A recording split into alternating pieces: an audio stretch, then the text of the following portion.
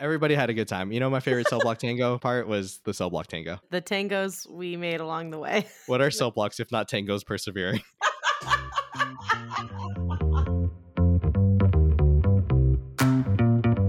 Welcome to Blind Spotters, a movie podcast about the movies we've missed. I'm Zach Pocklib. I'm Amanda Liberto. And today we are doing another movie swap. I watched Chicago for the first time. And Amanda, what did you watch? I watched The Sting. But before we talk about those, little films, whatever. Amanda, how are you doing? 2 Oscar Best Picture, award-winning films. Little films. Just me and my silly little films. It's like a little boat, but little films. Little boat. No, things are good. Imagine being, I don't know, anybody involved with these all-time movies and being like, the third thing mentioned is Lil Yachty. Robert Redford's like, I'm turning this podcast off. I'm out of here. Oh, God. I bet Catherine Zeta-Jones is staying for the Lil Yachty talk, though. You know what? I wouldn't be surprised. Did you ask me how I'm doing? Because I'm doing. How are you? Oh, I'm good. We've been back in theaters for a while now, watching movies. Yeah. Marvel movies again. Things are good. Did you go see Black Widow? Oh, did I go see Black Widow? Yes, I did. And I had a great time, Amanda. I just am so happy for everybody jumping on the Florence Pugh train. Yeah, welcome aboard. We've got plenty of room. I've also seen Black Widow, really fun. Thursday, I'm gonna go see Inside, the Bo Burnham movie in a theater. I haven't seen it yet, and we'll see how it goes. I'm going with my friend and her husband, famously highly neurotypical. Shout out to Ryan, but we'll see how it goes. Worst comes to worst, I'll just drink a lot of cherry Coke and eat some popcorn. that sounds great. Man, shout out to Bo Burnham. Oh, speaking of movies we just watched for the first time, I promise we're going to get to our actual movie swap. I watched Legally Blonde for the first time this morning. Just truly, your sleep schedule is very concerning to me right now, but I'm going to blame sports, I presume. Yes. And then B, truly a formative text in American history. I love Legally Blonde so much. So good. To my sleep schedule. This was my last, 18 hours or so.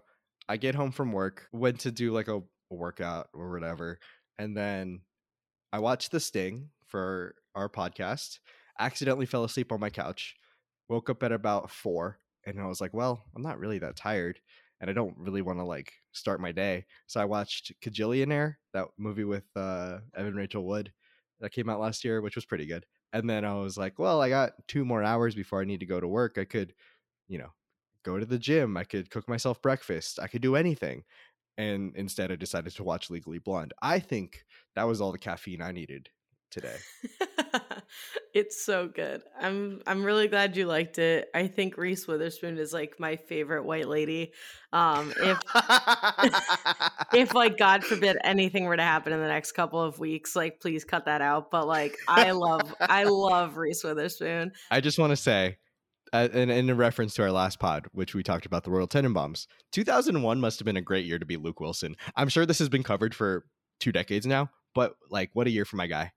Yeah, I really would like to know where it kind of dropped off. Because he was he was in there, but I don't know, maybe he was Wes's first choice because him and Owen Wilson are really good friends, but can't imagine he was everyone's first choice for every movie. But I don't know Luke Wilson. What the fuck am I talking about? Let's talk about the movies we're talking about. So before we do the coin toss, let's talk about why we are watching The Sting and Chicago at the same time. So I wanted you to watch Chicago for reasons we'll talk about later. And we were trying to figure out how we could put it into the pod. And jokingly, I suggested that we use it as a Chicago crime. That's the theme because it technically is a crime story from Chicago. And that seemed to stick. So we went with The Sting. Another crime story that takes place in Chicago. You may not assume that these 2 movies have anything in common. They have a few things in common, which we'll get to, but that's why we put these movies together. Yeah, it was a little bit of a struggle for me to figure out what to put with Chicago, because I really didn't know anything about the movie Chicago. It was really between the movie Widows and The Sting, both very good, but I just decided to talk about The Sting. So with that, should we flip? Yeah, go ahead and Okay. flip, and I'll choose heads. Tails. Okay. All right, you choose. I want to save Chicago. Let's talk about The Sting first. All right, let's do it. Amanda, it's time to talk about The Sting. You follow? Yeah. All right. So here's sort of what happened. Please, at the end, I'm sure I'll have missed something, but I'm going to go for it. Movie starts with Johnny Hooker, who's played by Robert Redford, conning a man out of $11,000 with essentially an elaborate pickpocket with his partner Luther. Luther later says that he's retiring and that Johnny should get in touch with Henry Gondorff if he wants to keep conning.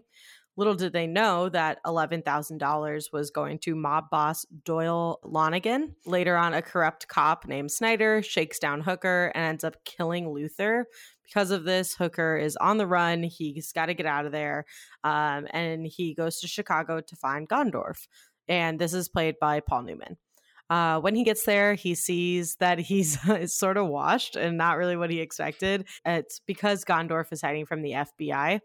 Hooker wants to take on Lonigan, and Gondorff is reluctant, but eventually agrees. They come up with an elaborate plan that includes a high-stakes poker game, Lonigan trusting Hooker, who is undercover, and a whole fake horse betting scheme. Meanwhile, while this is all happening, Snyder, the crooked cop, is in search of Hooker still, and he reaches out to Lonigan to find him.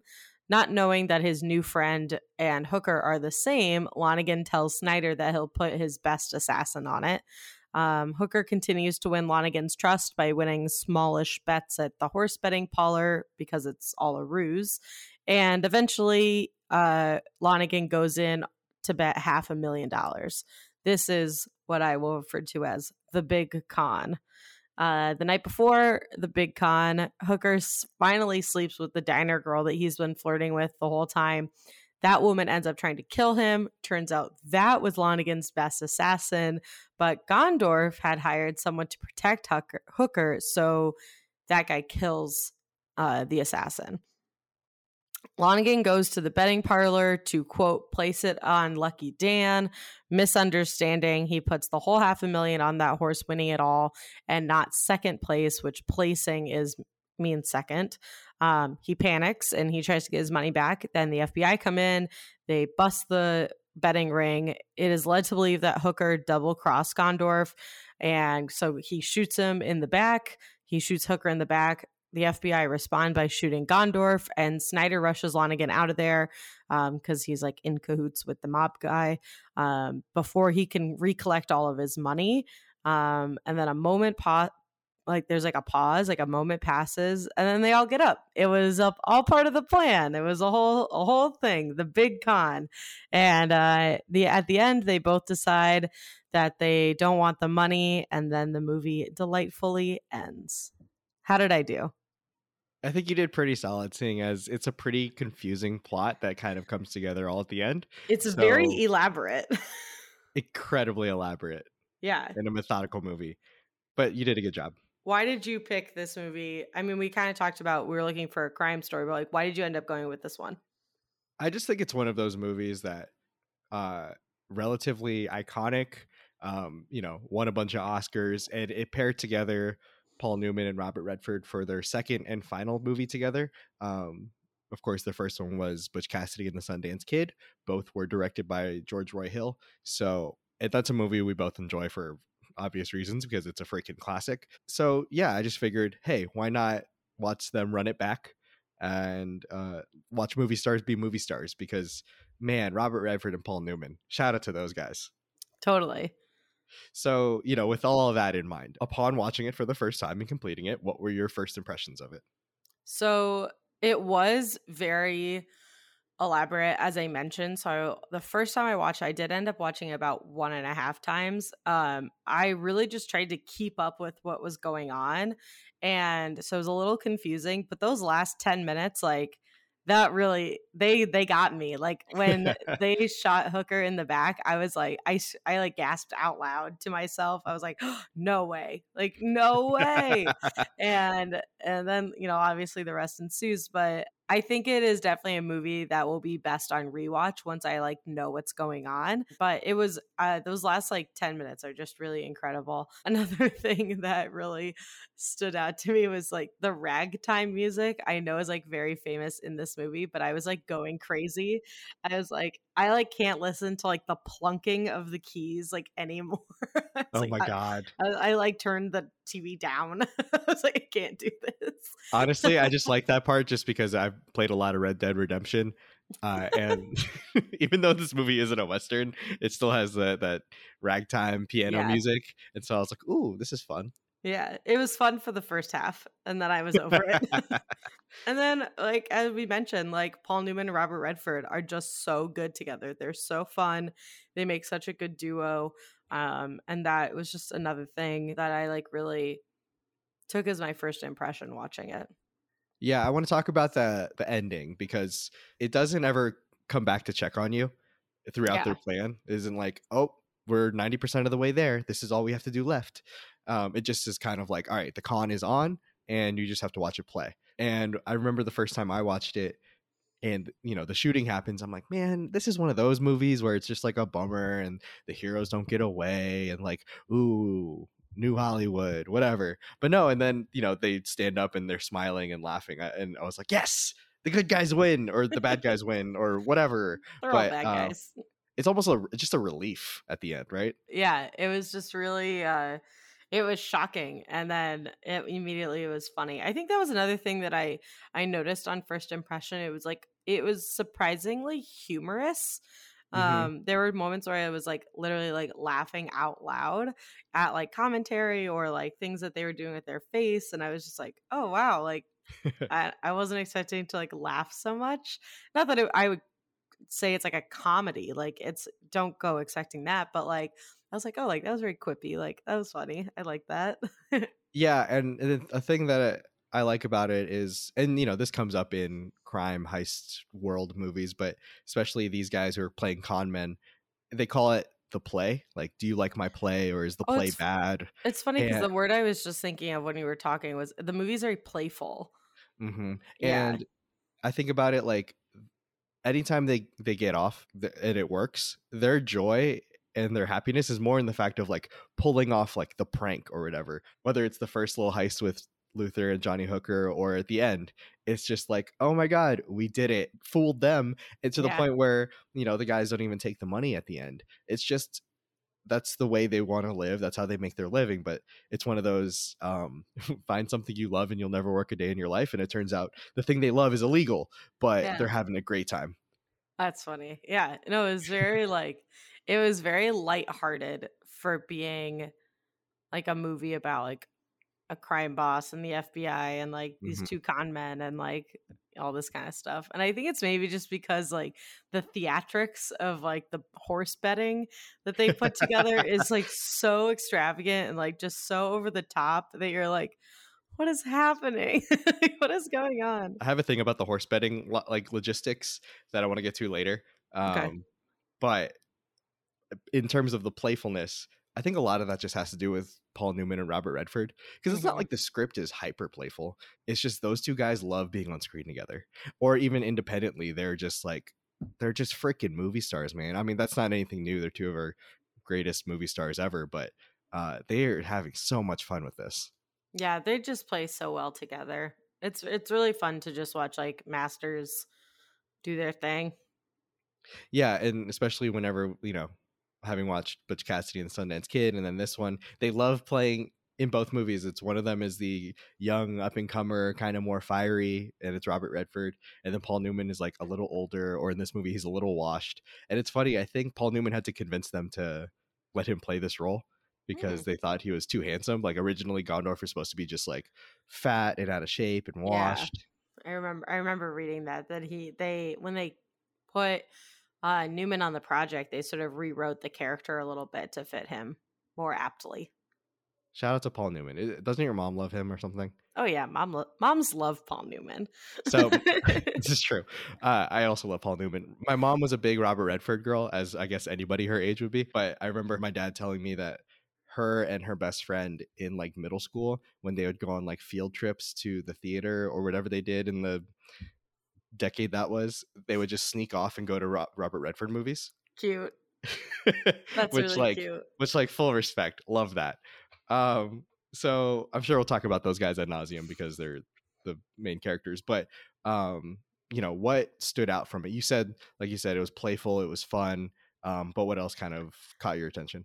Yeah, so I really liked the way it was broken up. Like that first screen comes on almost like a silent movie. I thought that was really fun. It was unexpected. I didn't have a lot of expectations for this movie, I guess, but I was just like, "Oh, okay. That's something to note." I was really interesting, and it kind of continued and I was like, "All right, we're moving on to this chapter." And I liked that.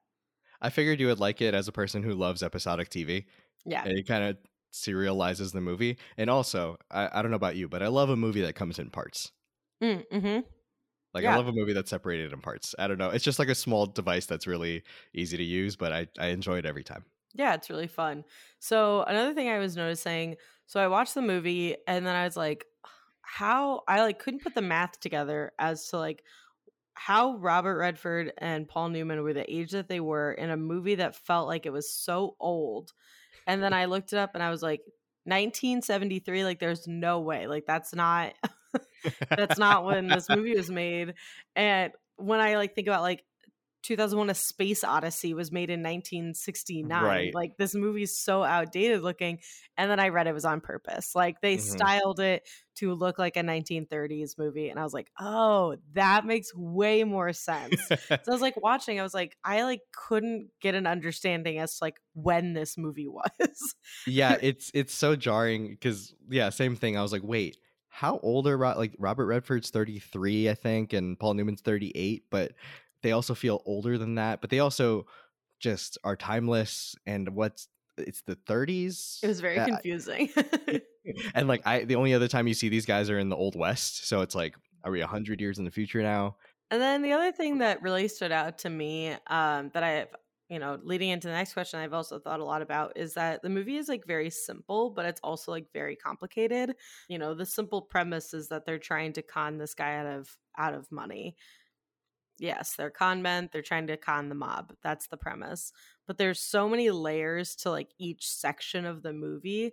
And I was thinking about it, like if they were to make it now, it would almost have to be like Ocean's 11 style, where they like Mm. explain most of the con to you as like the team is like getting together. They explain the plan up until, of course, like they don't explain the shooting and that kind of stuff. Like Hmm. they don't Hmm. explain that, but gotta have some shock and appeal. But they'll explain like the whole thing in like a montage or like a meeting or like something like that. Like that would happen now. That way, like when you're watching it, you're like, oh, this is when they're gonna do that part. Like I remember that.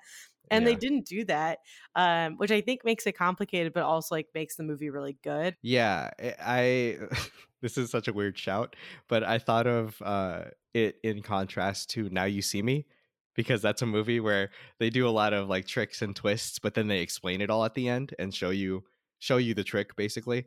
But to bring up another Steven Soderbergh movie, it also kind of reminded me of watching No Sudden Move, because that's a movie that also doesn't really explain what the heck is going on the whole time, Hmm.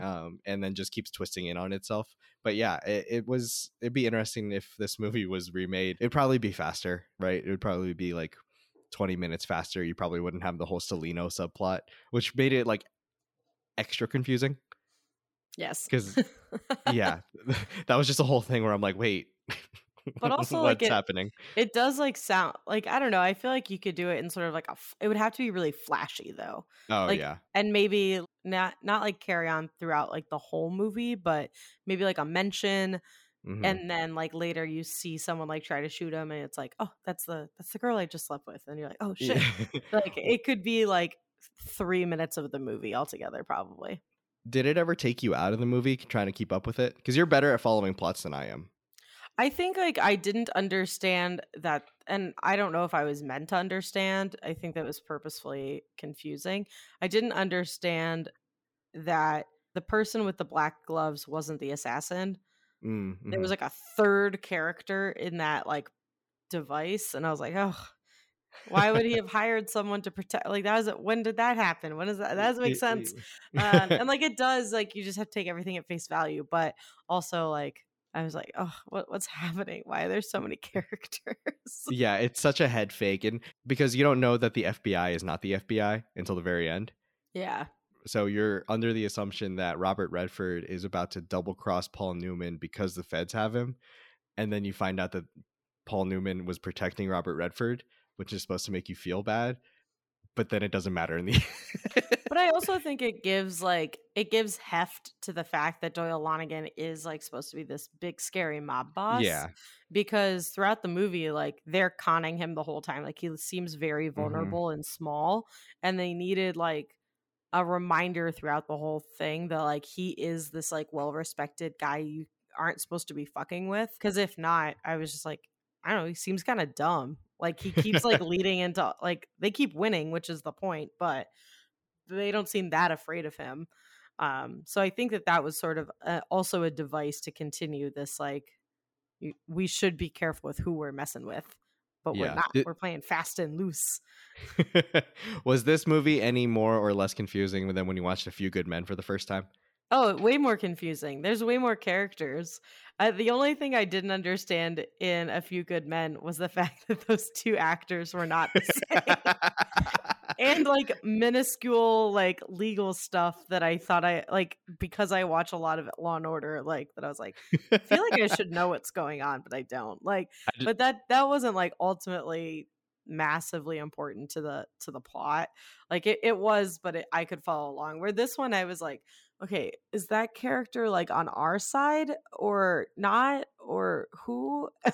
And then once obviously the like you get the reveal, and I'm like, oh, okay. And then like watching it again, I'm like, I see what's going on. Yeah, I almost in rewatching it, I had to like flip a switch in my head and be like, the con is on, the con is off, the con is on, the con is off, to like understand what characters they were playing. But it was good. Like I don't know if it would be as entertaining had it been more straightforward. Yeah, for sure. Kind of keeps you on your toes, and you can see like if you're following along, you're having as much fun as they are. Mm-hmm. Okay, so with all of that in mind, since you watched it the 1.5 times, what have you thought about the most? Yeah, so I just keep thinking about how interesting it is that Paul Newman and Robert Redford have done two very famous, very successful, and very stylized movies together. Obviously, we talked about Butch Cassidy and the Sundance Kid, one of my favorite movies. And I think once I put it together, this movie was made in 1973, made to look like the 30s. I was like, oh, it's very like, not that all movies aren't performative, but there is like a theatrical aspect of doing a period piece that not all movies have. And I was like, oh, and they did two of them, and they were both very good, and they're both very different. Like they didn't do two 30s or two Westerns. And easily after Butch Cassidy and the Sundance Kid, they could have just done another Western. Like I think people would have very much liked that, and they could have made like $1 million. But I think it was interesting that they were like, we'll do another sort of like, we're doing a play. and I just thought it was like an updated version of like a very similar vibe. And I thought that was really fun. I know you can do period pieces whenever, that's how time works, but it's fun thinking about them doing a 30s period piece in the 70s, because that's the equivalent of somebody doing a 70s movie right now, right? Like that's the timeline. And I also like, something that also struck me was like, okay, 1973, why does this movie look so old? Grease was in, I think, 74 or 75, and it looks way different, but that is also a period piece about the 50s. And I feel like that is maybe as far back as I would have assumed they would have gone, but for them to go like another 20 years, I just say it was really it was very artistic. I liked it. Yeah, and it's fun thinking about this where it lands in like Hollywood history, because it's like in the middle of that new Hollywood thing. Like this is after Bonnie and Clyde. This is after Easy Rider. I think this is either the same year or like right around when Chinatown comes out. It's such a throwback, right? Like it's an ultra throwback in that way. I do wish Newman and Redford did more movies together. Like obviously, I kind of think of it like, I don't know. I wish Tom Hanks and Meg Ryan were in more rom-coms together. I wish these two guys just were like, all right, let's do a buddy cop movie. Let's do a we're out on the countryside type of movie. It does preserve a little bit of the sanctity, though. Yeah. I love that they were just like two and out, and you'll love them both. And But as a consumer, I'm like, but 200? Yeah, like I'm just thinking about this because I've gone through watching like all the Spencer Tracy, Katharine Hepburn movies, and then all the Ginger Rogers, Fred Astaire movies. I just love a pairing that they're like. I mean, I guess the studio system in Hollywood has its pros and cons, but It would was have very loved to different see. then. Yeah, would have loved to see these guys in like 6 more movies. Yeah. What else has been on your mind? So I thought this was really funny. So I posted on Instagram about watching this movie. I like to post about when I'm doing my Blind Spotters pod homework. And every person who messaged me and they were like, love that movie. Great movie. Every single one of them was a man. It was like a Wait, lot. everybody that told me they were excited for me to watch Chicago was a woman. Yes, this is perfect. Oh No, it God. was really funny. Like I just had like a bunch of dudes being like, "Yeah, great film," and I was like, "Thanks, I agree." And Man, like there were friends. Like there was not yeah. like an overt film broiness to any of the messaging. I just thought it was funny. I was like, of course, my guy friends love this movie. Like that makes a lot of sense to me. Yeah, for as much as we said that, women love Paul Newman and Rob Redford, guys love Paul Newman and Robert Redford. Absolutely. That's so true. And then I also thought a lot about, I mean, I mentioned it a little earlier watching Ocean's 11. That to me is like that's the con movie that was like most formative. Of course. Probably saw it at the right age and it was just flashy enough with the right movie stars for my generation. But I was like, "Oh, all like crime movies are the same." Like they're all like it's very formulaic and that's like how you play with the formula. Mhm. And I think like maybe halfway through the movie, I like realized that, and I was like, okay, I can kind of follow along a little easier now if I like place them in sort of boxes that I know, Mhm. which made it a lot easier to follow. Not that all crime movies are the same is a bad thing. I think it's great. All horror movies are the same. Like I watch all of them anyway. Yeah, and like obviously crime movies there's subgenres within that. There's like, the detective crime movie, there's a caper movie, there's the heist movie, and those all have variations. This is like like I said, a throwback kind of con movie. Yeah, it was really fun. It's not in the style of movie I usually watch, and I'm glad that you like kind of forced me into it because I probably would have bailed out like maybe 10 or 15 minutes in for no real reason. But I think it's one of those things like if someone like makes you watch something and you finish, like you'll appreciate it once it's over and you're like, Mhm. okay, I'm glad I stuck with it. It's like reading a very important book sometimes. You're like, Yeah. I could watch TV instead, but if I'm going to do this, I'm going to do this and then I'll appreciate it more at the end. And I felt that way about it. Yeah, I mean that's like the whole goal of this podcast in a way, right? It's like I probably wouldn't have ever watched Chicago. Who knows? Is to, push us toward those little parts that we probably know are like, oh yeah, that's probably good. I know it's good. Everybody says it's good. But like once you experience it for yourself and kind of, get those in your back pocket, it's just a good feeling. You feel Mhm. accomplished. You feel proud of yourself. So given that this is, one of those prestigious, pretty iconic movies, what were some of the first stuff you looked up about it? So I wanted to know, like, did it win anything? And I don't know if I had any expectations again. I was like, maybe this is a cult classic. Like, maybe this is Hmm. in the Smithsonian. Like, I have no idea. Like, somehow it was completely off my radar. Yeah, it's in the second category. Like, it did. It won of a ton of awards. So In- many awards. so it ended up winning 7 Oscars, including Best Picture. And Julia Phillips became the first female producer to be nominated for and to win Best Picture, Mm. which is very, very exciting. It won a ton of stuff, which was really fun. And then I actually texted Zach. I was like, both of our movies won Best Picture. Like, couldn't be more different. Yeah, man, what a time. And this is, the year before like the really iconic 1975 movie year, but it is still fun. Like I think in the best picture there's like American Graffiti, The Exorcist, which you talked about on our intro pod. And I love American Graffiti too. So I think that's interesting that you mentioned that those 2 movies were also in that category because it definitely feels like at that time the Oscars were like, no, this is what we know as Hollywood. And those other 2 movies are like, oh, this is very new. What's Yeah. happening? Yeah, yeah, exactly. And then another thing I was thinking, because of how like sectioned it is, I was Mhm. thinking it would make like a very good play, like a straight play, where you can do sort of like a curtain close and then a set change and you go on to the next thing. And it wasn't. It was just a written script, which I thought was really interesting. But they did make it into a musical with Harry Connick Jr. To me, Oh god. it sounds like a bad idea to me, but I haven't seen it, but it didn't win any Tonys or anything. I don't even know if it got to Broadway, Yeah. but they did make it into a musical featuring Harry Connick Jr. as the Robert Redford role. That sounds like a choice. That does sound like a choice. And then I was wondering if anyone remade it, because it feels like in the era that we were in, I'm going to say maybe 10 years ago, when they were like, let's just remake everything. Yeah, yeah. And I was like, "Oh, they totally could have remade this movie." And maybe it was too close to when like the Ocean's movies were super popular, but I feel like they could totally remake it. Like you put the right like shining stars in this movie, like some real fun, quippy, charming, handsome men. This could be a fun movie. Not that it isn't already a fun movie, but it could be a fun advanced version of this movie.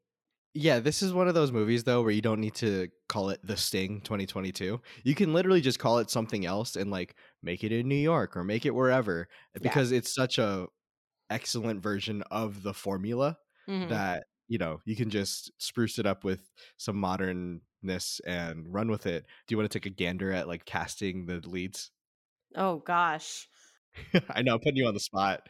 I know. I'm trying to like think about like specifically like age. I think Oscar Isaac could be in this movie. Okay. I think he's like Yeah. just handsome enough, but also I would believe that he is like a con man. Yeah, he could go into the inside Llewyn Davis or whatever he's about to look like in Dune, Yeah. and kind of be the Or like the Paul Ex Newman character. Machina kind of vibe. It all comes down to Ex Machina all the It all comes time. back to the dance scene. Joanna Robinson tweeted the gif of it, and then she just wrote, "Do you ever just feel like?" And I responded, and I was like, "All the time, Joanna, all the Oh time." my god. That scene like changed me as a person. Um, who else could be in that role? I'm trying to think of like the young person. I feel like Lakeith Stanfield would be fun Ooh, yeah, that would be really fun. He because he would have a plays lot of some fun. of the most interesting roles. I feel like every time he's in something, I'm like, who thought of you for this? What a genius. I would have Yeah. never picked you. But like, I'm glad someone is smarter than me because you were the right person for this. Or Steven Yeun in the Johnny Hooker role. Like just let him have fun. Yeah, I love Stephen Yun. Yeah, shout out to him. Shout out to Um, him. But I think it would be really fun. Like you said, like you don't need to necessarily call it like the Sting version 2 because it is such a perfect version of the formula. You could even like make your own version using the same formula and then use, what it is referred to on other podcasts that we enjoy as director bullshit, and you could just like incept in everyone's mind that this is a movie influenced by the Sting, so then when they watch it, that's what they're thinking about. yeah, I think most recently a big case of director bullshit is the Loki show being like, we were really influenced by Before Sunrise, which is just like saying conversations are important Yeah, but it's like two lovers, will they or won't they? They're on a meeting train. on public transportation in like Yeah, a far off land where neither of them really belong. they could have just been like, we were influenced by Doctor Who, and it would have made sense too. Yeah, and which they were. Yeah, and but the whole time I'm like, yes, this is the Before Sunrise episode. Yeah. Which like everyone kind of feels that way, which is very fun. So, yeah, anyway, I think that it would be warranted to make like a really good remake of this movie. It's Mhm, been a long time, but it doesn't necessarily need to be that way. Like I think similar to Butch Cassidy and the Sundance Kid, like it doesn't feel as old as it is. Like it mhm. is so advanced in the way it was put together. And even like, I mentioned it before, like 2001 A Space Odyssey. I've told you many times, like when I first watched that movie, I was like, there is absolutely no way this movie was made in 1969. Like it's so modern. And even though the movie is like meant to look older, and that was like a comment that I had made, it doesn't like not keep up with modern movies. So Hmm. it's not something that needs to be remade. I would not want to watch it as a television show, even though I'm a Yeah. huge television person. I think because you would have to use the same sort of spin, and like people who know the movie would know the spin already and they wouldn't want to watch it. But um yeah, not a good TV show. There's too many like that already, but it could be like a really cool movie. Yeah, I think because The Sting, like you said, it's a period piece from the 70s. It just feels like it doesn't feel quote unquote dated. It just feels like a time capsule. It feels like a capturing of that moment. It's like whenever I watched Singing in the Rain and then I realized, I don't know, a decade later, I'm like, oh, this movie was made in like the 50s. Like this wasn't in the silent movie era. That's just when it took place. Yes. Which is I guess what happens whenever you become older and realize time. I mean, But Grease is the same. Like yeah. if you like stopped a random stranger on the street, you're like, "What year was Grease made?" They'd be like, "1954." It's like, no, Yeah, but good. exactly. Yes, correct.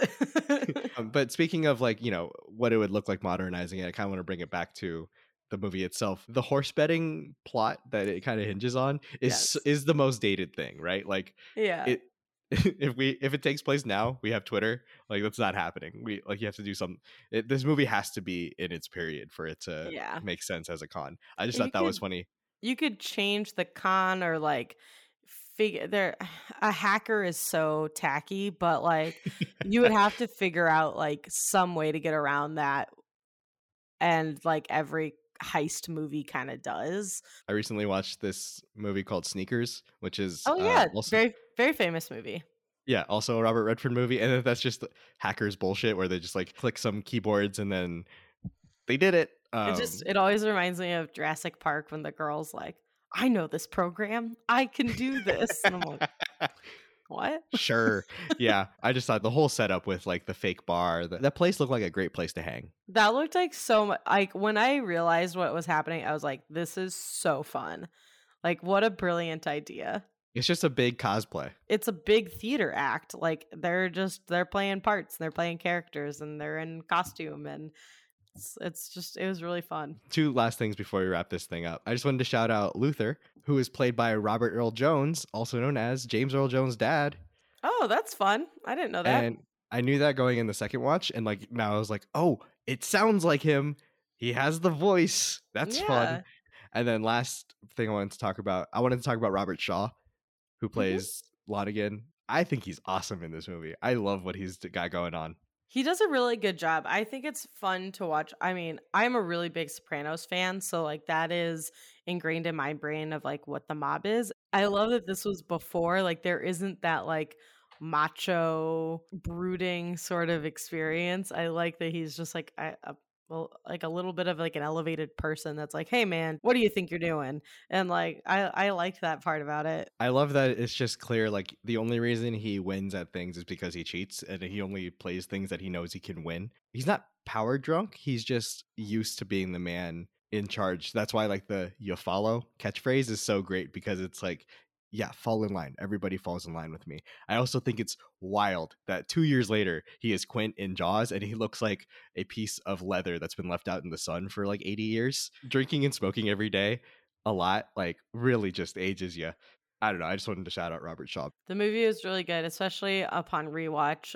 So any listeners, if you've already seen it, but you maybe haven't seen it a little bit, I would definitely watch it again to sort of like reinforce that, because it really just, I feel like an extremely successful second viewing. Yeah, I agree. I agree. Lastly, with that, would you watch it again? Yeah. I watched it almost immediately again, mostly because I had 42 hours left to watch it a second time on my rent. But but no, it was good. It does remind me of A Few Good Men, where I commented that I would watch it with someone who hadn't seen it yet, to watch Mm, someone watch it for the first time, yeah, and like put those pieces together. That's like the fun part of watching it for the first time, is trying to figure out what's going on. It's not maybe a movie I'm gonna like, oh, I had a bad day, I'm gonna like sit and watch a movie. What movie am I gonna watch? Like this movie with like 900 parts to it, like might not be what I put on. But if someone's like, I really want to watch this movie, I'd be like, hell yeah. I just also wanted to tack on. They did make a Sting too. I don't know if you saw that when you. I did. It looked terrible. It has a 0% on Rotten Tomatoes, which I know doesn't matter, but a 0 is pretty bad, even though Zero's bad. the score was nominated for an Academy Award. Just watch The Sting. Yeah. Yeah, I agree. Watch The Sting. All right, we are going to take a quick break, and then we're getting musical with it, buddy. We're getting jazzy. We're getting jazzy.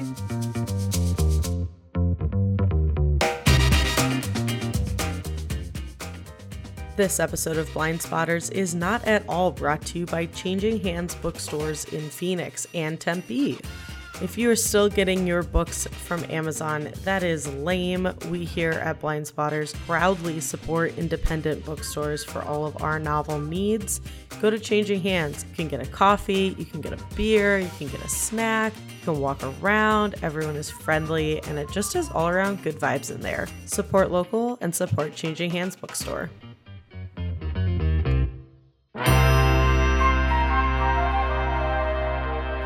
All right, Zach, I gotta ask, but did you do it? Not guilty. By the end of the pod, you will know all the words to all the songs. It's fine. We'll move on. Beautiful. I feel like if we were back in our college living situation in which you lived down the hall, that would certainly happen. Uh-huh. All right. So I had you watch Chicago for the first time for a couple of different reasons, but let's have you just start by giving a plot summary to the movie. Okay. Plot summaries and musicals are always fun because it's like so secondary, but I'm going to go for it. So Roxy Hart, played by Renee Zellweger, is an aspiring performer having an affair with a man named Fred, whom she believes can get her into like the performing business. Turns out Fred was lying, so Roxy shoots him. At first, she gets her husband, Amos Hart, played by John C. Reilly, to take the blame, but once he finds out that it was an affair, he rats out Roxy and she goes to prison. There, Roxy meets Mama, played by Queen Latifah, who is like the leader caretaker in the jail, and she also meets Velma Kelly, played by Catherine Zeta-Jones, who we saw in the beginning of the movie sing all that jazz, which was fun. Shortly after, we meet Billy Flynn, played by Richard Gere, who is Velma's defense lawyer and eventually becomes the same for Roxy. To try to get Roxy off the murder charge, Billy helps her become like this media darling, and it begins to work, but Velma is peeved because Billy isn't giving her as much attention to her case, and this dynamic kind of goes back and forth.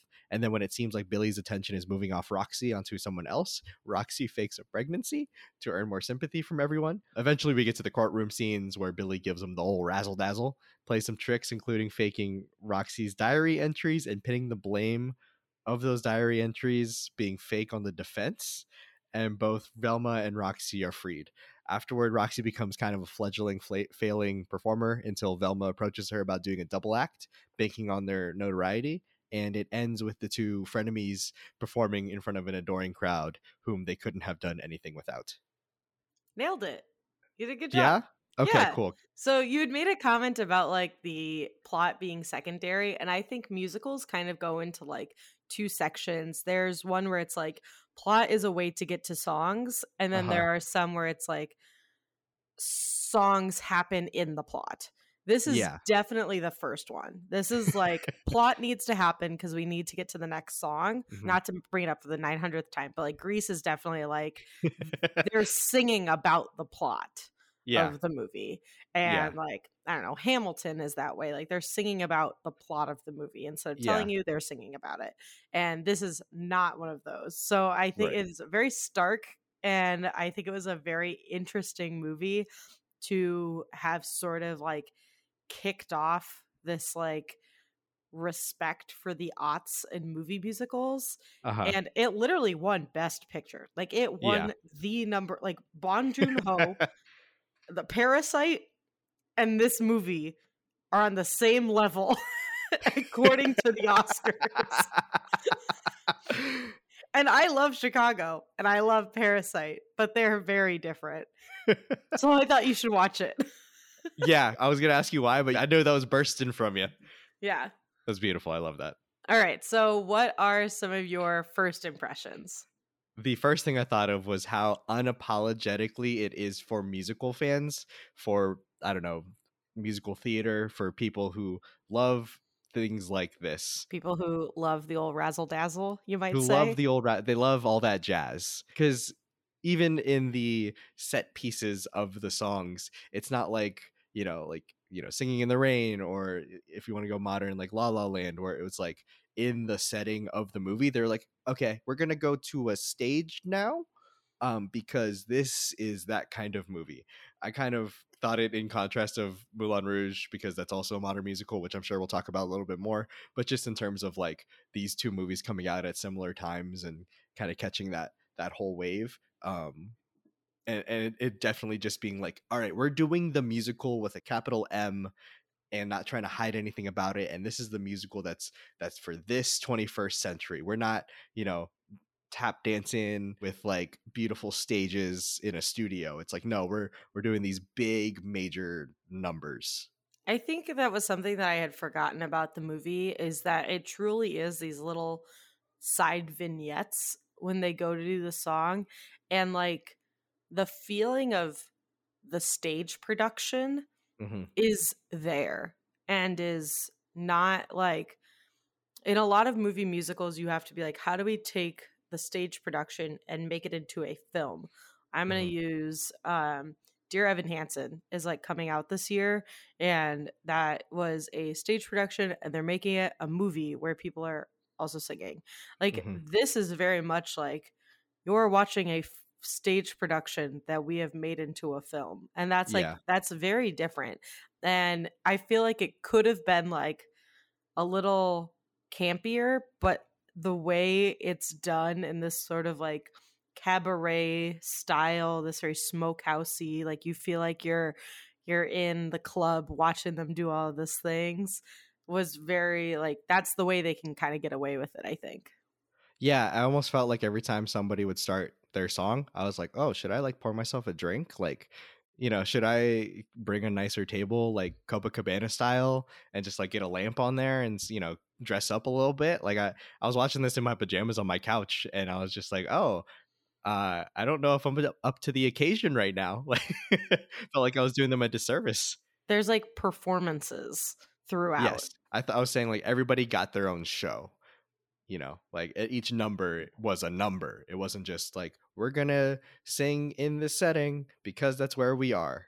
Yeah. And like Which Chicago, very much, I mean, it's an extremely famous movie, but it's also like, it is has some of musical theater's like most renowned songs. Like, mhm. every time I listen to the stage recording or the soundtrack, I'm like, oh, all of these songs are in this movie. Like, holy cow. Like, this is, they're batting like 9 out of 10. It's pretty crazy. Yeah, I honestly didn't know that much about the songs because it's not really my bag in terms of music, but I did know all that jazz because my sister went to a performing arts middle school, and every year in the spring during the recital, the 8th grade dance class would do an all that jazz number. Concerning. I'm sure it was fine, but I was just like, so for 3 years I had to hear this song every year because it would be the final one of the show. Hmm. That's literally the only thing I knew. I'm sure it's nothing like how they did it in the movie Chicago because, well, it was in middle school. Yes. Anyway, moving on from that, obviously, with I think of it like rom-coms or musicals, it's a real star vehicle, and man, these had stars. Renee Zellweger, great. Catherine Zeta-Jones, great. Richard Gere did his best. He was handsome. Oh, I thought he crushed it as Billy Flynn. I always like, that was something I had I written just meant down. like singing, tap dancing wise. I'm Oh, like, yeah, yeah, oh, yeah. you're an actor. You did like 3 months of training. You did your best, but you're Richard Gere and you look handsome. Yeah. He plays the like skeezy lawyer like Yeah, so well. Like, that character is so good for him. I love that each of the main threes in their characters' heads are like the main character of this story. Like, I deserve all the attention. Even Billy Flynn, or especially Billy Flynn. We hear Velma say, like, never forget, Billy Flynn is out for Billy Flynn, or whatever she says like that. Everybody is just shoving each other for the spotlight. And I think they conveyed that well in their performances and everything. But in terms of how they did for their, I don't know, performance of the musicals, I can't really speak to. I know, like, Catherine Zeta-Jones was nominated and stuff like, and Queen Latifah was nominated as well. But seemed like everybody was having a great time. Of the main three, Catherine Zeta-Jones is the only person with prior musical like on stage history. Hmm. The other two don't.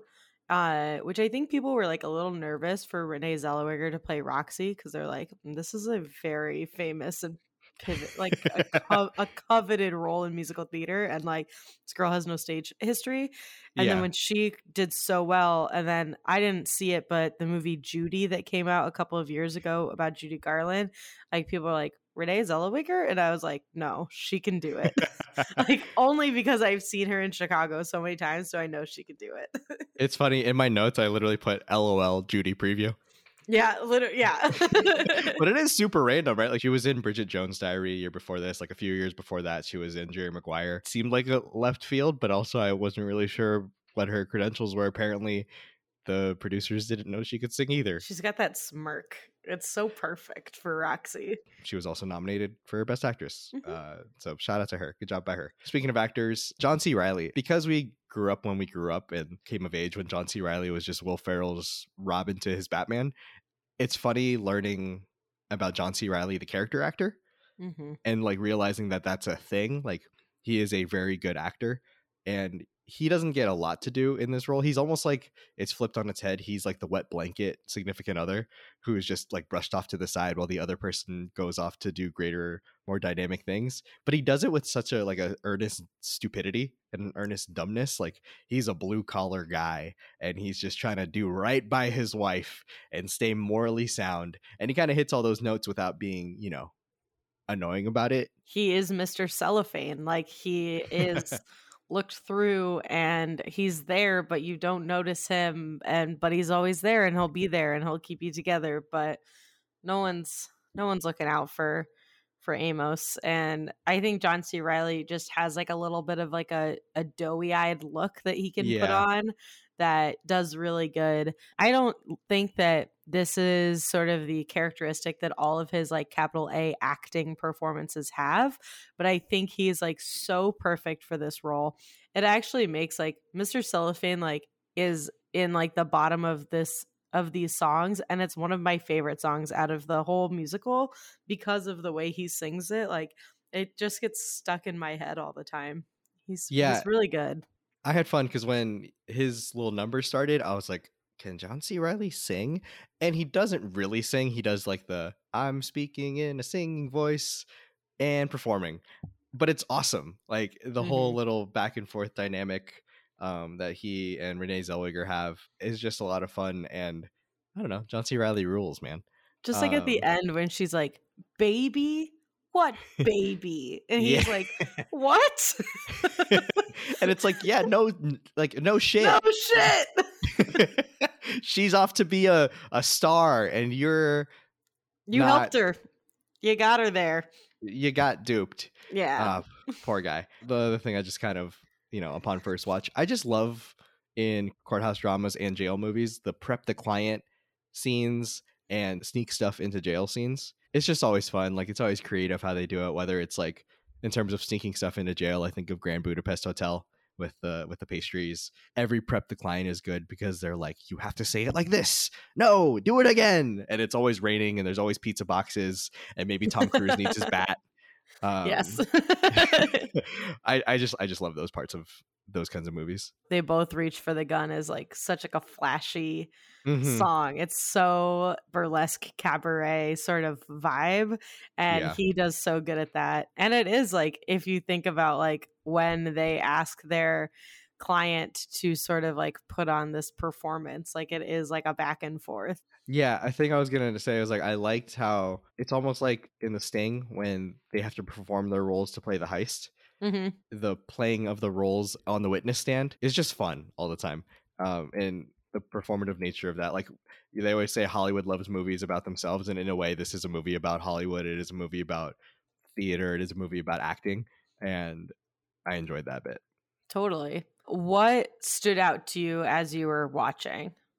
Yeah, so obviously, like I said, everyone gets their little show. Like Queen Latifah gets to just like she cooks the whole movie, but she gets her like James Harden ISO in her song. Catherine Zeta-Jones gets a few times. It's just, I know that we've said that that's just the nature of this movie is like, all right, these are stage productions for this, you know, what did you call it? Cabaret style type of, which I know is like a term in the genre, but it's not something that's in my bag. But it just sort of means that like Like vignettes is like the Okay. non-musical version It's where like it's like it's we're like a gonna do dream this. sequence, but not. Yeah, like we're gonna do this little thing and it's gonna be real flashy and Yeah. fun, and then we're gonna go on to a new little thing. And Like anytime a movie is like a certain kind of genre, like so I think of like action movies, or musicals, like where the goal is just the action or the songs.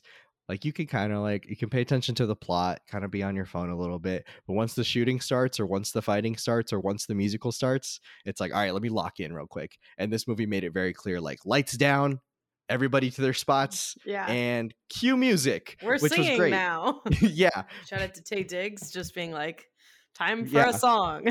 I just think of Malibu's Most Wanted when I think of Tay Diggs, which I know he's more than that, but holler back player. Yeah. What a problematic movie. Anyway, this movie also reminded me of, I can't help myself, a lot of like sports movie show and plots, because it's, you know, the young flashy talent taking the headlines and the old veteran trying to, you know, steal that like glory for themselves. And there's that moment where the veteran does some veteran moves. I think of like Any Given Sunday and Jamie Foxx's character Willie Beeman, where he like has all this fame and kind of comes seduced by it and becomes like starts sipping his own Kool-Aid, and that's kind of what Roxy does. And then lastly, loved Lucy Liu's heat check. She comes in for 5 minutes, puts up 17 shots, makes like 11 of them, gets the crowd going, throws down a dunk. Like she is the Valley-oop, she is the Giannis block and the Giannis dunk. She's the She's LeBron great. James block. She's doing great. She comes in for like what? It might not even be 5 minutes. Yeah, she doesn't even have a song. Like Darth Vader, Boba Fett, like eat your hearts out using the most time you got. She just comes in as like, I'm rich. What's up? And then to steal the movie back, Roxy needs to fake a pregnancy. I just was like, I was really excited for Lucy Like, Liu. we are off the fucking rails right now. But it Asian is like excellence. yeah, 100%. But it is definitely like it's exactly what Roxy did to Velma, but now we're seeing it because we're in Roxy's perspective. She's like, "Oh God, I'm not the center of attention. What do I do?" And you it's see the so good. desperation of like the need for that attention once you have that taste. Yeah, I mean, she's even trying to like get to talk to Miss Sunshine, Christine Baranski's character, and Baranski's like, "Yeah, that's fine, that's fine." And she's like, "What?" Exactly. Yeah, there's always a shiny new toy, and whenever that shiny toy is Lucy Liu, I was gonna say, and hell yeah, that Lucy Liu got to be the shiny new toy. Just comes in a kicking. I just realized that Lucy Liu and Tay Diggs are in this movie, and then they reunite and set it up. There you go. What a great movie! What a great connection! Happy for those two. Very fun. Yeah. Yeah, It was great. I love like anytime they can drop like you're like, wait, hold on, is that Lucy Liu? yeah, love it. So fun. I love All it. right. So besides how kick-ass Lucy Liu is, what have you thought about most since you watched the movie?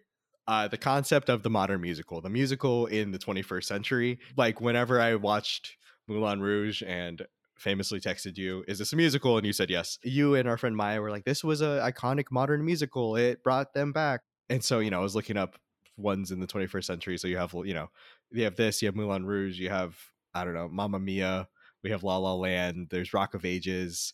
I think that there is like movies that are musicals that have always been musicals, and those exist. And then there are stage productions that become movies, and those exist as well. So like Mhm. I would put like Mamma Mia, Hairspray. Is like Rent in there? Yeah, Rent is in Okay. there. Unfortunately, like Cats is in there. Things like that. Of just like things that had been on stage and then become movies, and then those movies become very famous and very popular. And like people will be like, "Oh, I've watched the movie so many times, but I've never seen the stage production, but I know all the songs." And then there's like the other like movie musical that reminds me more of like Singing in the Rain, where it's like Mhm. you're not gonna like go to New York and see A Star Is Born Yeah. or La La Land or any of those, even like I don't know, Bohemian Rhapsody. Would love to see a stage adaptation of Scott Pilgrim.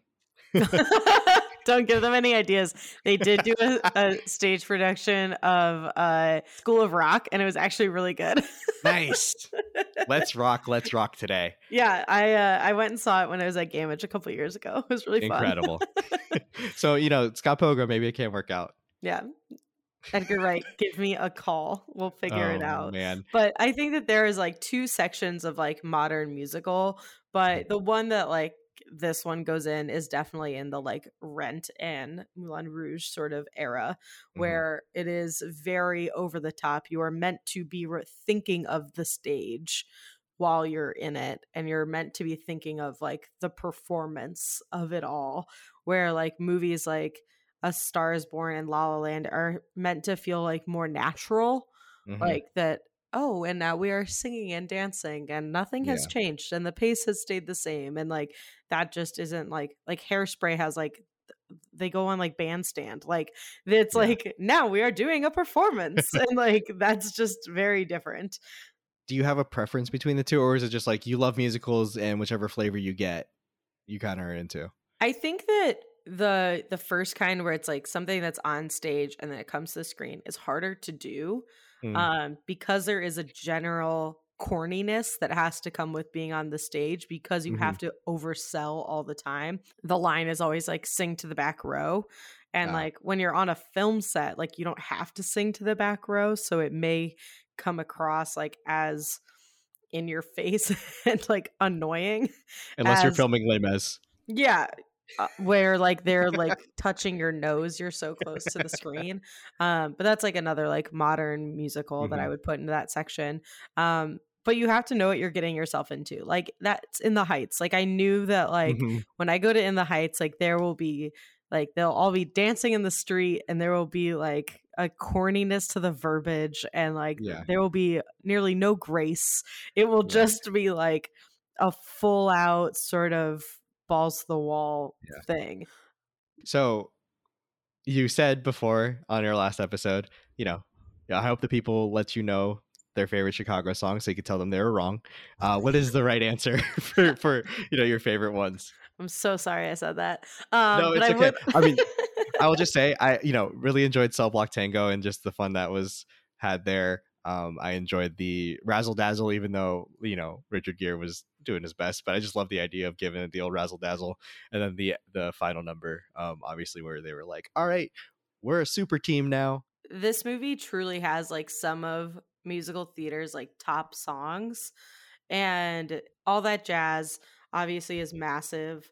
The Cell Block Tango is like one of the most, it's like if someone says like, oh, that's my favorite musical theater song, you're like, okay, so you've seen like what? You're like, it's like a very basic level, but also like it's a fucking jam. Like it's a classic. I know every single word. I know which person I would want to play if I ever got the chance. And like Wait, so who would you be? I would want to play, I think it's Lipschitz, where she talks about them being Mormon. Oh, now I Oh can't yeah, and the remember. six wives. Yes. It's like six Cicero. Yeah. In my head, since like I watched this movie a week and a half ago, randomly I'll just be like Cicero. Yeah. Yeah. Anyway, if I were to play anybody, I would want to play the girl who finds the Mormon husband because she also gets to say the line, he ran into my knife. He ran into my knife 10 times. Like, That is a great, or yeah, 9 times, or like whatever the number is. Like, yeah. it's so fun every single time. Or like, I caught him with my sister doing number 17, the spread eagle. Like, just the way she says it. I had a great time watching that one. You're like Everybody, the girl who sings in Hungarian at the end, Catherine Zeta-Jones, is like, "But did you kill him? Uh-uh, not guilty." Yeah, oh Cell man, Block Tango is a classic. I mean, give him the old razzle dazzle. I mean, it's literally a phrase that people know who aren't in musical theater, like to wait, give did Razzle someone. Dazzle come from this musical? It Was it is not like a term? it was like popularized, like Okay, to just like spruce them up a little bit, like give them the old yeah. razzle dazzle, just go out there. Like that's like an obviously a good one. Roxy is a really good one. Hmm. There's like a line in there where it's like, I love them and they love me and I love them for loving me. And it's because none of us got enough love in our childhood. That's showbiz, baby. Like it just is like it's so quippy. And I think there are truly no bad songs in the Hmm. musical. I think Mama is like one of the best performances. It's so fun every time. That's who I would want to play if I ever like got the chance to be in the musical at all. I mean, I commented earlier that I really like Mr. Cellophane, and that's like Hmm. nearly a throwaway song, and I'm like, it's so good. It's so well done. So It's hard because there are no bad answers because it's almost like when I watched Jerry Maguire and I was like, oh, so every famous line is in this one movie. Okay. Didn't Uh-huh. know the odds were stacked that high. Didn't know Yeah, this was yeah. possible. And Gotcha. it's a lot like that where it's like, oh, okay. So if I know 20 songs and like 9 of them are in this movie or in this one, okay, that's Yeah. cool. I just wanted to give us a quick second shout out to Catherine Zeta-Jones blinking in All That Jazz to the beat, which I'm assuming is part of the thing, but like it just hits and I'm like, yeah. This is very Fosse style. So Bob Fosse was a choreographer and he choreographed the original production of Chicago on stage among many, many, many, many, many other things. He made famous the term and movement jazz hands, and like the jazz square is very Fosse, and like there Everybody loves a good jazz square. 100%. And so like when I was growing up like in theater, people would be like, we're going to do a Fosse number, or like put a little Fosse on it. Like it's like a style, it's an attitude. It's just is perfectly encapsulated in All That Jazz. Like that is Bob fucking Fosse. Like that's everything that he ever did and wanted is like summed up in like how that music plays and how like she dances to it. And so when you commented about like the eye movement, I'm like, yeah, that's fucking Bob Fosse. Like he is like the jazzy, sexy, over the top, fun musical choreographer. Yeah. Awesome. I step off my soapbox. Thank you. Look, I told you before we recorded, I was like, Amanda, I'm just going to ask you a lot about musical theater and musicals. I was also going to ask you about Fosse Verdon, but we're one of the same. Nailed it. To kind of sum that, like all of that, like capturing the essence of that, I just wanted to quote the god Roger Ebert. He said in his review, Chicago is a musical that might have seemed unfilmable, but that was because it was assumed it had to be transformed into more conventional terms. By filming in its own spirit, by making it frankly a stagey song and dance review, by kidding the stories instead of lingering over them, the movie is big, brassy fun. Shout out Raj. Dude, Raj killed it. I mean, that's Yeah. everything I've been saying for 45 minutes in 3 sentences. Other things that stood out other than the musical of it what all. else? Man, people must have been so desperate for entertainment in like the 20s. And it was like Babe Ruth and crime. There we go. And you can't drink. And you can't drink, but they found a way. The last thing that kind of stood out is being an influencer in the 1920s seems so much easier. So much less competition. All you need to do is get Christine Baranski to write about you, and then you're a star. All you need to do is like shoot your husband or the guy you're sleeping with, and then be famous and beautiful. Literally, that woman at the end was like, "Wait, I'll be famous." Pop. Yeah. Like, yeah, it's a cycle. And people were buying her, doing the hairstyle. Like we see Queen Latifah, she gets the little flapper blonde hairdo. People are buying anything. Like Addison Rae, eat your heart out. Can't put that on TikTok. Oh God, what happens when Gen Z finds Chicago? They won't know what to do with themselves. Imagine they're gonna remake a dance to like All That Jazz, and you'll be like, "No, stop! I can't take that anymore." We are washed. What did you look up about the movie afterwards? Maybe besides texting me, like, what is happening? I wanted to know if everybody sang, and they did. How fun. Good for them. Like you said, Catherine Zeta-Jones used to be a dancer.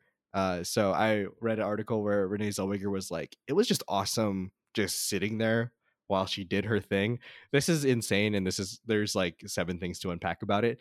But I didn't realize until probably way too late that Catherine Zeta-Jones wasn't Hispanic because she's in the Mask of Zorro. Like I didn't realize she was from Wales until not like super recently. That's awesome. That's which so we can go into the whole whitewashing in Hollywood and the fact that they cast a Welsh woman to play a Spanish Mexican woman in that movie. But as I watched that movie when I was like 7, I just thought Catherine Zeta-Jones was Spanish. I love Catherine Zeta-Jones. She's so cool. Did you ever watch Workaholics? I didn't. Okay, so I'm gonna shortly explain this, but there's an episode where they take mushrooms and stay in their office overnight, but they get like way too high and like they think it's somebody's breaking in, but they're like coming to replace something. And they like when the lasers come on to like protect their business, whenever they work in like an office, they like start singing about Catherine Zeta Jones. And every time I hear it, I'm just like, Catherine Zeta Jones. She dips beneath the lasers. Oh That's what I think God. of every time. This woman has like awards, and I think of an episode of Workaholics. You know, I'm sorry, Catherine. I'm sure she's doing just fine. So good job by everybody singing. Again, another shout out to Queen Latifah, who is one of our great rappers of all time, who is a great actor in like so many genres of movies and is currently the Equalizer on CBS. She's a winner. She is winning life. Another thing I looked up to throw back to the Cell Block Tango, I wanted to know what the Hungarian woman said. I've literally never thought to do this in my Oh, entire life. it was literally I had to keep myself from pausing the movie immediately, but I waited until the end. And she says, "How did I find myself here? They say my famous lover or neighbor held down my husband and I cut his head off. But it's not true. I'm innocent. I don't know why Uncle Sam says I did it. I tried to explain at the police station, but they didn't understand." That's awesome. I Yeah. literally have never thought to do that. That's so funny. Yeah, no, I was like, I love what these women have going on in their murderous lives. All that matters is that she's not guilty. Uh-uh. Not guilty.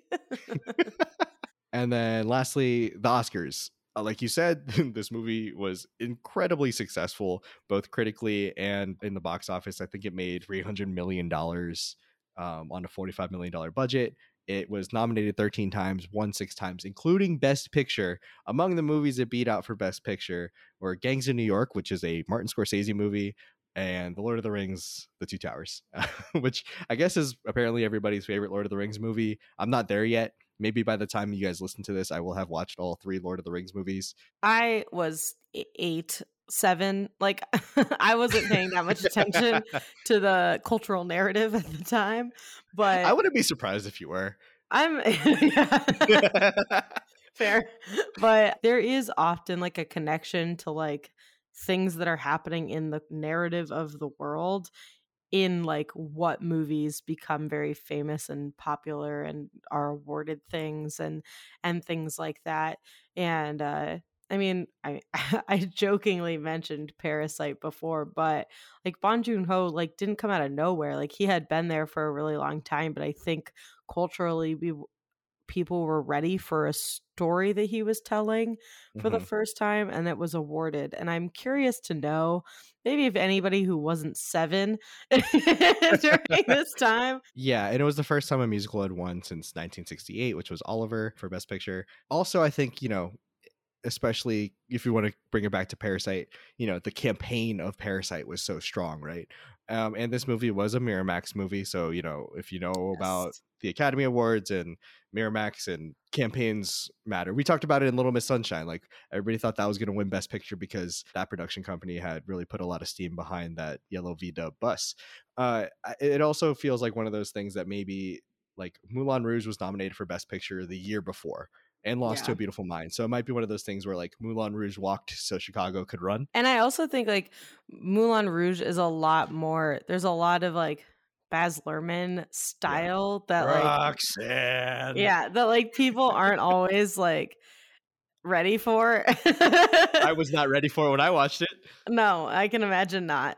But I think this one is a little bit more digestible. If I had to give someone like 5 movie musicals you can't miss out of all of history, like I would put Chicago on this list. Yeah. It captures like such a time and like it does such like an incredible job, as I mentioned, many times, that like it's hard to make that transition from stage to screen because there's such different mediums. I do want to ask sort of like a twofold here at the end.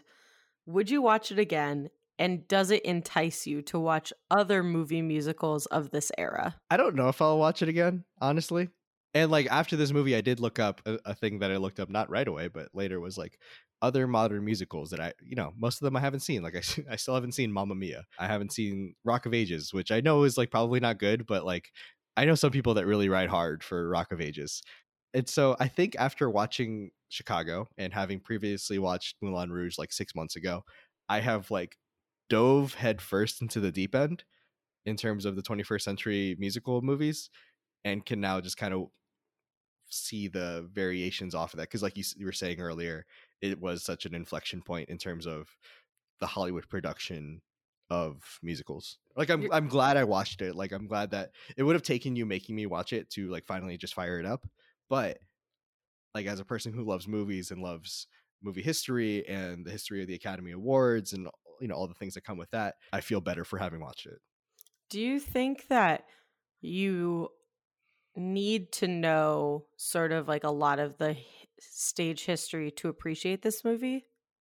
I mean, that's any movie I watch though. Like if I'm watching like when I watched The Parallax View, I was like, I need to know the political state of the United States before I watch this paranoid thriller, and like The Prince of Darkness and his cinematography, just so I can contextualize and appreciate it, because I feel like context helps me appreciate these movies more. But it's also just a fun time. Like if you want to watch some people perform and dance and have a razzle dazzle time, like you're probably going to be having fun watching Chicago. If you're not into musicals at all, you might not make it out of the first 30 minutes. And if you don't have a podcast with your best friend to talk about these things, you might not finish it, but that's okay. That's what we're here for. To put you on the spot a little bit, like you don't have to like put it like where it is in your top whatever, but like is it like top 5, top 10? Is it like first tier, second tier, third tier, like favorite musical? Favorite being the emphasis here. For musicals in general? Music, like movie musicals. Movie musicals. Yeah. It's definitely, it has to be one of my favorites because my playlist of like my musical theater, like show tunes playlist, I have the movie version of all of these songs. Nice. Like I have like Renee Zellweger singing Roxy Hart. It just is like, it's so well produced, and you get a feeling of like, there's like a feeling you get when you go see a live performance, whether it's a concert or a sporting event or a musical on like a stage. Like there is like an atmosphere about it, and I think that this does a really good job of like giving you that same feeling, where not everything is like Les Mis is not like that, and it has nothing to do with how good or bad the movie adaptation of Les Mis is. It's just that Les Mis is it's an operetta, like it's so big that you have to do like film in order to make it on the film.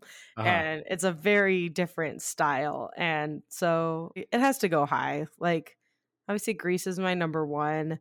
I'm gonna also like the Rent movie musical is really good. Mamma Mia is really fun. I'm not sure if it cracks my top 10. Maybe it does, but it's I feel really like that's fun. like a make or break of whether or not you love ABBA. Yeah, and like I have no issues with it, but there's also like one or two songs where I'm like, I could skip this part, and like maybe I'm gonna be like burned at the stake for that. But I think like Rocky Horror Picture Show is like really good as a movie. I would also put like Little Shop of Horrors, the movie version, in there. That one's really fun. Obviously, things like The Sound of Music are like incredible. Like I watch The Sound of Music every year, things like that. But I love La La Land, and I love A Star Is Born, and that's like a style. And then you have the Disney version, like Frozen is very good, like all that kind of stuff. I haven't seen the like movie musical biography movie yet. Like you're talking about like Ray? Yeah, or like Rocket Man, or like I haven't seen like any of those. Not that I there's haven't anything watched wrong. Bohemian Rhapsody. Yeah, like that. There's nothing wrong with them. I just like haven't gotten there yet.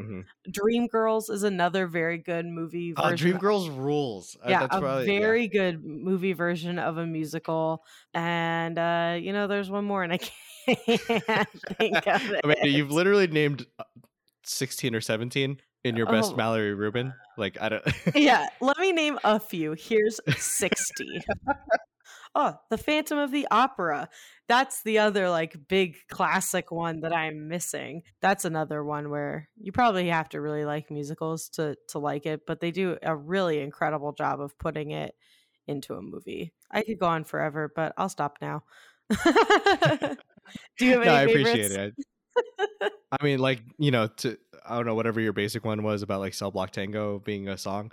Obviously love Singing in the Rain, like a Yeah. very formative movie just in general. Just wanted to also shout out An American in Paris and It's Oh, Always Fair that's Weather. Shout out to Gene Kelly dancing on rollerblades. that is a really good one. You like those old style ones that I never think of when people ask me this. Yeah, it's just the old like Hollywood, like that's where the glitz and glam, and I just kind of really think of that. I haven't seen like some iconic ones still. Like I haven't seen My Fair Lady. So I'm glad you watched it. I think it Me too. is like it's a cornerstone of something. Even if it's like not your bag, I think it is like still very important to watch like as a film person. So I'm glad you took that leap. Yeah, I mean, like I said, I like musicals in the past, and I like obviously this is a movie that matters a lot to people. And who am I to say like, oh, I don't want to watch it because whatever. Like everybody had a great time, and so did I. So thanks for finally making me watch it, and Cicero. All right. So the next time you're gonna hear us Hold on, is wait, gonna wait, wait, be wait, wait. No, let's get it. Which movie did you enjoy more of the two? I think I already know the answer. yes, it's Chicago. I'm sorry. No, it's okay. I like The Sting better, but I think this is like one of the first times where we preferred our own movies. Yeah, I think it truly is like we each picked a movie wildly out of each other's comfort zones. Yeah, we shined the flashlight like in the pitch black dark blind spot. So good job by us. Yeah, nice. All right. So next time you guys hear us, it's going to be October. It's going to be Ooh. spooky season. So I'm making Zach watch a spooky movie. I'm very excited. So we're gonna Yeah. be it's spooky movies / relationship problems, and I'm sticking with, which I think it's so funny. Oh God. And I will be watching Dial M for Murder for the first time, and Zach, you'll be watching.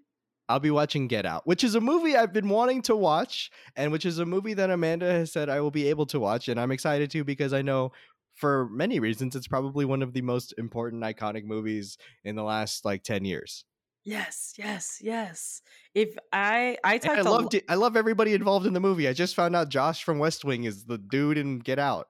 Yeah, he's the dad. He's famously says, "I would have voted for Obama 3 times if I could have." So those are the next movies. You guys can get a head start on those. I'm very excited. But we did want to start asking, what do you know about your movie going into it before you see it? Yeah. Okay. So I actually know a lot about Get Out because it was a real sensation when it came out. Obviously, Jordan Peele's first movie. We got Daniel Kaluuya, Lakeith Stanfield came out of it. All the memes, all the tea, all the I would have voted for Barack Obama 3 times, all the sunken place jokes.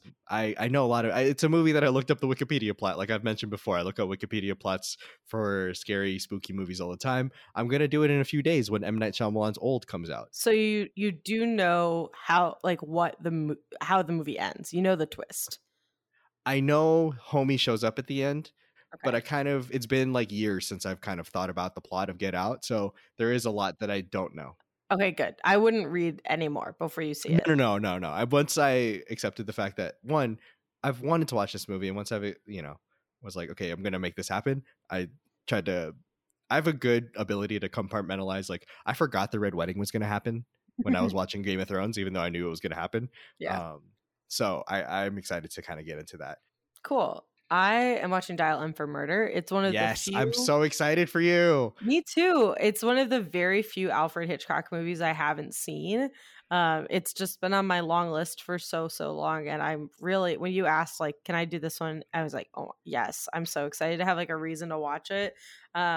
So obviously I know Alfred Hitchcock. I know it's very famous. I know Grace Kelly is in it, and I know like a weird fact is that it was originally supposed to be made in 3D, and then when it was aired in 2D, it like lost some of its luster. So it's not necessarily like in the pantheon, but like I would say it's like right underneath. Like people love this movie. Oh wow, I did not know that. You just taught me something about the movie I'm telling you to watch. Yeah. I've been looking for an excuse to talk about Grace Kelly. Not that anybody needs more reason to talk about Grace Kelly. Since we talked about musicals and I forgot it, really love High Society. Mm. That's a movie I really love. Have you seen that one? Mm-mm. Oh, we'll get back there. That's a Yeah. great one. I need to like start watching movies that were only made before 60. It's Something okay. like That's what I'm here for. You'll show me scary movies, and I'll show you movies before 1960. I can't wait.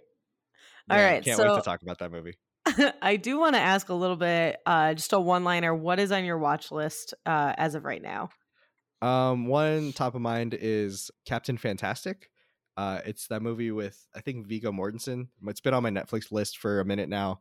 After watching Kajillionaire recently, I was reading some reviews and it kind of got comped to that movie in certain ways. So I'm excited for that. And then I wanted to ask really quick, do I need to watch Legally Blonde 2? No. Okay. Even though I'm going to watch Legally Blonde 3 when it comes out in 2022. If somewhere you hear you somehow needed to, I can tell you the whole thing in like a minute and a half. It's not worth it. Okay. Though you will miss the very fun and famous scene where she shows up like in all like Americana like regalia, and Jennifer Coolidge's character says, "Wow, you look like the 4th of July. Makes me want to have a hot dog real bad." That's what it's from? Yeah. Wow. Legally Blonde 2. I feel like I've watched the movie already. Red, white, and blonde. Naturally. God, the aughts. That's basically the best part of the movie, so I think you're fine.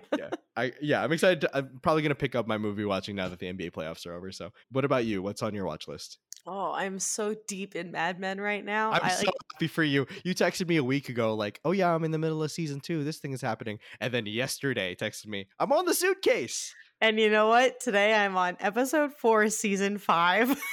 Oh my God. I'm cruising through Mad Men right now. I can't wait to like talk about this show over old fashions with you. Yes, maybe I'll start smoking. Margot Tenenbaum and Don Draper. I told you. I'm deep in Mad Men, so I haven't watched a lot of movies lately, but I will hopefully get to a couple soon. I'm not off the train, but I am super invested in some TV shows right now. But thank you everybody for listening. I know this episode was a lot of monologuing, mostly on my part. You didn't see it. You guys couldn't see it because this is famously an audio medium. But every time Amanda had her little corner, she actually put on a stage production. Yeah, I did a little tap dance. I did a little jazz square, a little Fosse. I did do the jazz hands when I explained jazz hands. Hopefully that energy comes across to you. But in the meantime, you can follow us on Instagram. I will not be performing on Instagram Live. That is left to the imagination. But you can follow us at Blind Spotters Pod, and you can also follow us on Twitter at Blind Spotters. But Zach, if they want to follow you, where can they find you online? You can follow me on Twitter at Zach Pocklib, or you can follow me on Letterboxd under the name Zach Pocklib. So just follow the movie journeys there. Follow the endless tweets about Rose Lavelle and Tobin Heath and the U.S. Women's National Team. What about you? Where can they follow you? You can follow me on all socials at Amanda Luberto. But Twitter's probably my best medium, so I would suggest maybe there. Listen to Valley 101. Listen to the gaggle. To bring it back somewhat to the movies, I wish you could switch the follow button to you follow. Like, that's what I think of now. I think it's great. All right, so follow us on Instagram, on Twitter. Follow Zach. Follow me if you'd like. And we will see you the second Tuesday of every month, and we will bring you Get Out and Dial M for Murder. Happy watching. Cicero.